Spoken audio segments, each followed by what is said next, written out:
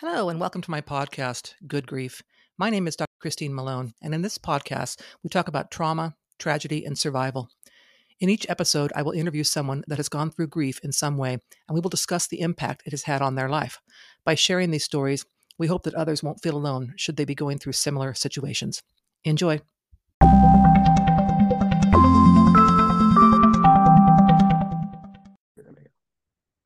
All right, listeners, thanks for joining us today. My guest today is going to tell us about a tragic loss that she incurred. So if you would like to just tell us a little bit about yourself. Yeah, my name's Melissa. I live in the North Snohomish County area. I'm a clinical supervisor for a behavioral health clinic, again, here in Snohomish County. And yeah. Great. Well, I know your story and have known you for some time, so I know your story. But I'd like if you can just share as much as you or feel comfortable with about what happened and the story of your loss. Yeah, of course. So in 2017, I was pregnant with my first daughter, and it was like a textbook pregnancy. Everything was so perfect. I actually had made the solid decision and promised to myself that if everything went well, I would be committed to being a surrogate mother for two families because I was absolutely just overwhelmed with the joy and the experience of being pregnant. Um, and so, like I said, the pregnancy was nearly perfect. And then I got to my third trimester, and I went to the doctor. That morning was super busy. I actually took my daughter's dad to the airport and woke up early, really, just a really busy morning. And so when I went to my doctor's appointment that afternoon, the doctor had said, normal checkup, gonna listen to the heartbeat, check everything that you, whatever happens in the third trimester. And as she got out the fetal Doppler, she's just kind of just roaming around my stomach. And it was just really, it was this weird, eerie feeling of that something was wrong before I even knew that something was wrong. And, she said she stopped using the Doppler and she said, I'm going to be right back. I'm going to step out of the room.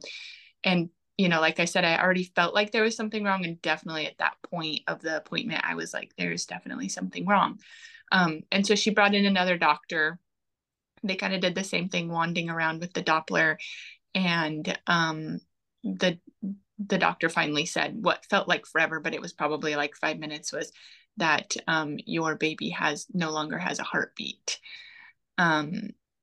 And after that, everything was kind of a blur, and I'll do my best to tell the story after that because it just felt like everything was really like a big rush, but time was standing still at the same time. And another tech came in to confirm that there was no heartbeat to my baby. At that time, like I said, my daughter's dad was on an airplane, and so in my mind, I was thinking, "Oh my gosh, I'm so alone here. Because I literally am alone here." And so the MA sat with me, and she held my hand, and she didn't say anything at all, which looking back now was just so like so appropriate at the time. Like, not to say that I wouldn't mind if she was like, do you need anything? I'm so sorry, all those things that people feel like they have to say but honestly don't need to. And so she held my hand until my sister got there because she was geographically she was the closest person that could get to me. And then I went down to labor and delivery where they induced my labor. And it took about a little over 24 hours until I then birthed my daughter. They had no idea what had happened. It was one of those things where the doctor was coming in every couple hours. there's what felt like a million tests ran, all these things they were checking. And at one point, I remember the doctor saying, at this point, we're going to have to wait until she's born to see what happened. And then she was born, and it was an umbilical cord accident. She had her umbilical cord wrapped around her. And yeah, so I was 31 weeks pregnant, and she was born on July 16th, 2017. Wow. And I know you already had picked out a name for the baby. Had you already prepared like a nursery? You're all ready for her to come home and all that? Yeah, we were pretty much ready. Her name is Jamison Quinley, and it's so amazing. She would be 6 years old this year, and I think sometimes we say her name more than uh, my daughter that we have with us now. So yeah, her nursery was ready. I mean, it was the third trimester. We were just playing the waiting game. So Yeah. So because you were in your third trimester, I'm certain everybody who was around you in person definitely knew that you were pregnant. So, how did you handle it after the baby was born when people would ask you about the baby?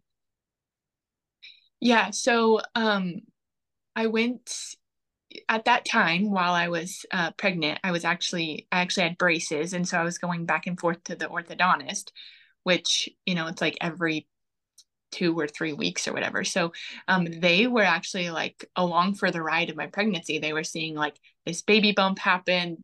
We found out we were having a girl, and I told them because it's like you're sitting there. You start to get that personal connection with the people there. And when I after I had given birth to Jameson, and obviously I didn't bring her with me to the appointment, um, they asked me, they said, "Oh my gosh, did you have your baby? Like how is she?" And mind you, this is just a couple weeks after it happened. I'm trying to get back to my normal routine and like the things I did on a daily basis, which was a whole challenge in itself. But I wanted, to obviously make my orthodontist appointments. Um, she said, "Oh my gosh, you had your baby." And I said, "I did." And it was literally one of the first encounters that I ever had in public that wasn't, surrounded by my close family and friends that were either there on the day that Jameson was born, or um, had known through family and friends that she wasn't with us. And so I had this like sinking feeling, and I felt like my mouth was open, but like no words came out because I was like, in my mind, all I could think about was, "Oh my gosh, what do I say? What do I say? What do I say?" And I don't think it was because I didn't want to tell them. It was because I, for the longest time, when I had to tell anyone what had happened, I was afraid of what their reaction would be. I knew that I got to a point where I was strong enough to tell this story, like I'm doing right now. But I was so afraid of what other people's reaction would be. I didn't want to see other people cry, and I didn't want to see other people feel embarrassed that they asked me something about it. I wanted it to be a conversation, or for it to be comfortable, because really after I lost my daughter, there's really nothing like that brings me more comfort than hearing people say her name or talk about her. And so when she did say, "Oh my gosh, how's your baby?" I said, "Unfortunately, she didn't make it. I had a stillbirth." And it was exactly how I pictured it would be. They were like, "Oh my gosh, I'm so sorry. I feel terrible for asking," all these things. And it's like, and I say, "No, really, like it's okay." And whether people believe me or not that I say it's okay, I hope they do, because to me it really is okay. Yeah, no, I completely understand that. Now I know you had a service for your daughter after she was born. So, um, tell me why you did that and if that was somehow part of your process of coming to terms with her death. Yeah, absolutely. Um, Jameson was, I was 31 weeks pregnant with her. So, it was really tough. She was born. They have so many programs at the hospital that I never knew, nor did I ever want to know. That's not what I wanted to find out. Um, and, there was a photographer that came to take pictures. They were a volunteer organization called Now I Lay Me Down to Sleep that takes pictures for you to keep for yourself, obviously. There's the Tears Foundation that would have helped us with like burial service or any kind of whatever services you chose for your child. And really, I had no idea. I honestly had no idea what to do or what, what I was supposed to do. And what I found out really quickly is what each person that goes through this kind of journey is supposed to do. That's really not a thing. Like you do what you want to do in the moment, and that's just really what we felt like we wanted to do. I wanted to always have her, and so we cremated her and then had a memorial service. And I think really what drove me to do the memorial service is to see how much it affected my family. Is like how much they grieved for her, and just being surrounded by my family and friends for that that process of the whole thing. There was such a big impact on them that not only did I want that healing to have that memorial service, but I also felt like it really helped a lot of the rest of the family. Yeah, yeah. And then I was there. It was absolutely beautiful. Well, for the circumstance that it was absolutely a beautiful service and event. I know you had another baby after Jameson, so I'm curious, how did you feel during that pregnancy? I mean, the first one was perfectly fine. You were thinking you'd want to do surrogacy because it was so great. So I'm guessing second time around, you had other things on your mind. Yeah, absolutely. Gosh, I'm trying to think of something that describes it, but it was so incredibly stressful with so much anxiety. Um, I felt like my whole being was consumed around doing everything possible, doing everything possible that I could to keep her safe in the womb. Um, I I tried my best to be really joyful and happy, and because I really did want that experience. But um, to be honest, I really didn't. I had the baby shower and all that stuff, and everything was ready. But I felt like I was constantly waiting for bad news. And so when it was time to go to the hospital, I'm like, oh my gosh, I need to get so many things ready and I need to do so much because I just felt like I couldn't prepare for it. Like there was like this wall that just built up inside of me that was like, don't don't let yourself get too excited. Um, and so uh, I think, after I had Jameson and then I got pregnant with Aubrey, even the doctor's appointments change. And every week I had to go and get NST tests and ultrasounds to make sure that everything was going well. And then it actually did turn out that I did have Aubrey when I was I had her six, 36 weeks and 6 days because we had an amniotic fluid issue. So, yeah. Yeah. How about your relationship? Was there anything with the relationship that changed? Those more, I know I've talked to other couples that have lost a child, and I know the grief process for both is very different. And so that need to support one another and so on. So did you feel like your relationship had damaged, anything like that was problematic with that? Oh, absolutely. Um, I feel like we lived through a nightmare and it was really hard to wake up from. Um, our relationship ultimately ended and we are great. We have a great co-parenting relationship with Aubrey. Um, but I just didn't feel like that we could get through that and continue on with our lives in any kind of similar way whatsoever. So Okay. we are now great co-parents. Yeah, that's important for little Aubrey. Um, I know for me, having lost a child, when people ask me how many children I have, I am sometimes, depends on the person, sometimes I will share how many I've had. And sometimes that will then lead to people asking me about, well, what about the one here, right? So when people ask you how many children do you have a set answer, or does it depend on the situation? It definitely depends on the situation. It's 100% read the room every time. I know that I after I had Aubrey, actually it might have been before.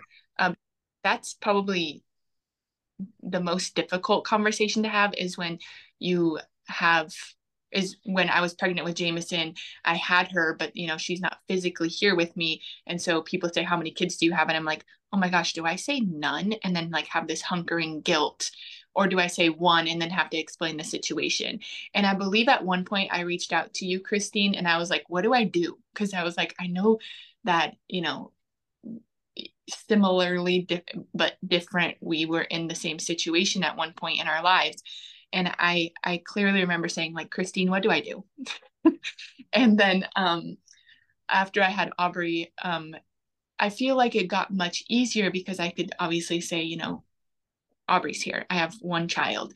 But to be honest, any chance I get to talk about Jameson and in the little life that we had with her, I will. It's just definitely like a read the room situation. Like if I'm standing in line at the grocery store and the lady behind me is like, oh my gosh, is she an only child? I'm like, oh yeah, she's that this is her. But if I'm sitting somewhere in a group or somewhere where I feel like it's more appropriate to go into that conversation, because as soon as you open up that conversation, there's 100 questions coming at you. Then I will talk about her. When I write about her or when I am like doing like some kind of presentation or something like that, I do say that I have one daughter here on earth and one in heaven or something like that, so that I get to honor her. Yeah, I refer to my son as that he lives in my heart. So I have one that lives in my heart. Because like you, I like to talk about my son that passed away. He's a part of who I am. Remind me, how old is Aubrey now? She'll be 4 next month. Or so do you talk to her about Jameson? Yeah, actually, yes, she definitely knows that she has a big sister. Not that she might not understand it yet, but we do have the pictures from from the hospital that we keep with us. There is one picture that is just of Jameson's face, and like on Mother's Day, things like that. We take pictures with Aubrey and the picture of Jameson, and then we have like a little like a memory corner in our living room, and they're those willow tree dolls. Hmm. Willow tree dolls.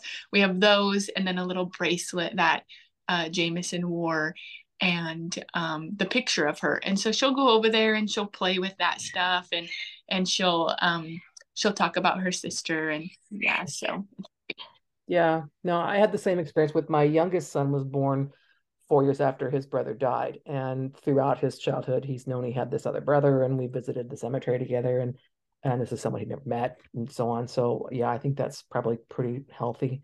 I'd like to know, I mean, knowing what you have gone through and you've come so far now to where you are today, telling your story and reaching out to other people and so on. If you could go back in time to when all this was happening to you, what would you say to someone in that situation, or what would you advise them or let them know?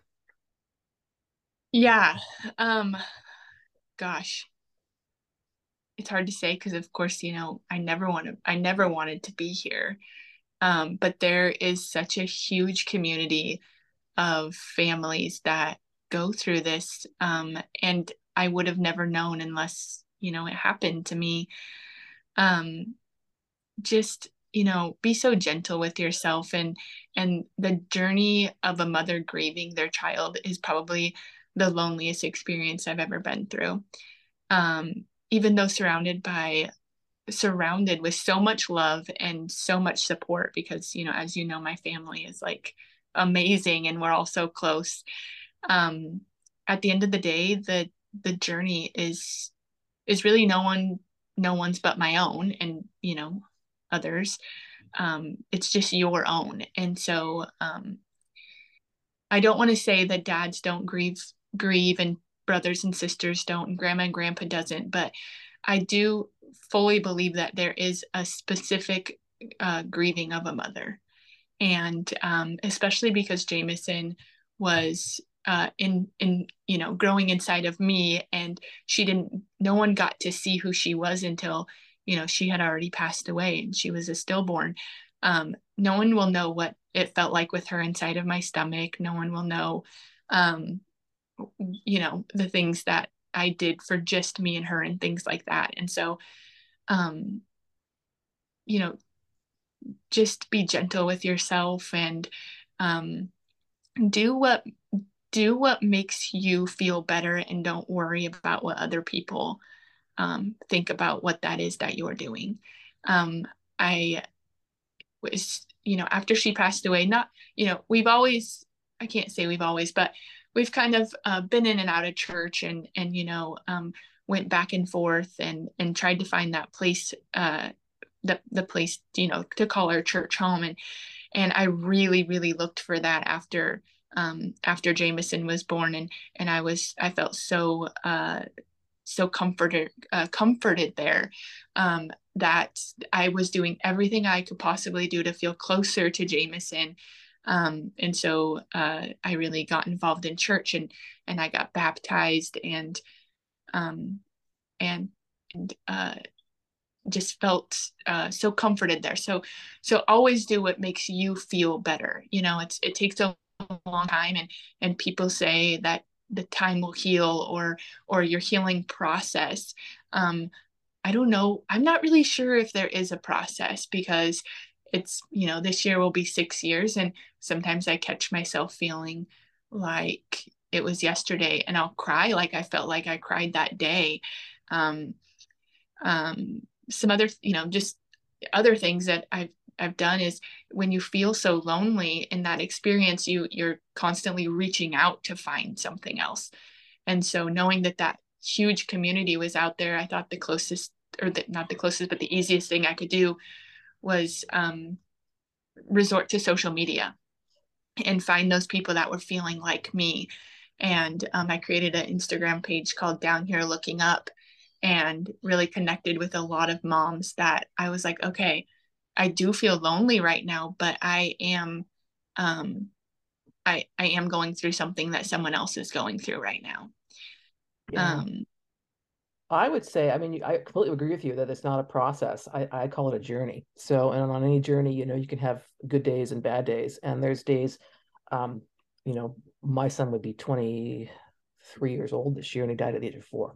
So there's days when I get taken back to that time as well, where it's like, oh my goodness, wow, how much time has passed. And I really resist people saying things, well, you should be over it, or you should be moving on, or you should be, it should be no big deal because you have another child now, so everything's just fine, right? And those comments are insanely painful, as I'm sure you've had some of those. It's just like, why would you say that to me? I mean, and I believe, I know for fact that people mean well. They don't mean to say things that hurt you. They just don't know what to say. But like that NA in your story, sometimes you don't say anything. You're just there. You're just there in the quiet. Just be there, right? Yeah. Well, thank you again so much for meeting with me today. It's always a pleasure to see you, for one thing. But yes, so happy that you would share your story. Anything else you want to add before we go? um, let's see. I think, for anyone that's going to listen to this that goes through the same process, is just along the lines of like, do what brings joy to you, or what makes you feel comforted. Is every year on Jameson's birthday, I don't, it's not something that I do every single day, but find something special, like make that special moment for yourself, that like um that makes you kind of encompass the whole journey into one, into something. And so every year on her birthday on July 16th, I craved Mexican food my entire pregnancy, and I didn't care what kind it was. I would eat anything Mexican. And so me and my daughter go out to eat Mexican food. My other craving was strawberry ice cream, but that was definitely like a fooded version. Like I tried to eat it a couple months later, and I was like, wow, that's really disgusting. And then we take like three $20 bills to Target on her birthday. I put a little encouraging note that says like you're doing great or congratulations or something. I'll wrap it up with my like Instagram handle to see if anybody ever like reaches out to say that they got them. Then I just slip them inside a diaper box. Because at the time I would have done anything to be able to have been buying diapers, but that wasn't how this all ended. And so I just wanted to do something for somebody else that was so blessed with their baby. Oh, that's amazing. You're making me tear up. That's amazing. That's amazing. Thank you for doing that. That's a lovely idea, and it's given me some thought of what I might like to do on my son's birthday. That typically I don't go out and do things like that, but I do like to remember him. So Yeah, thank you again for being here. I really appreciate you. Give your daughter a big hug. I will. It's good to see you. Thank you for listening to this episode of Good Grief. To hear more about my personal story, please pick up a copy of the book, The Spider Killer, a memoir of trauma, tragedy, and survival. You can find the book on Amazon and Kindle.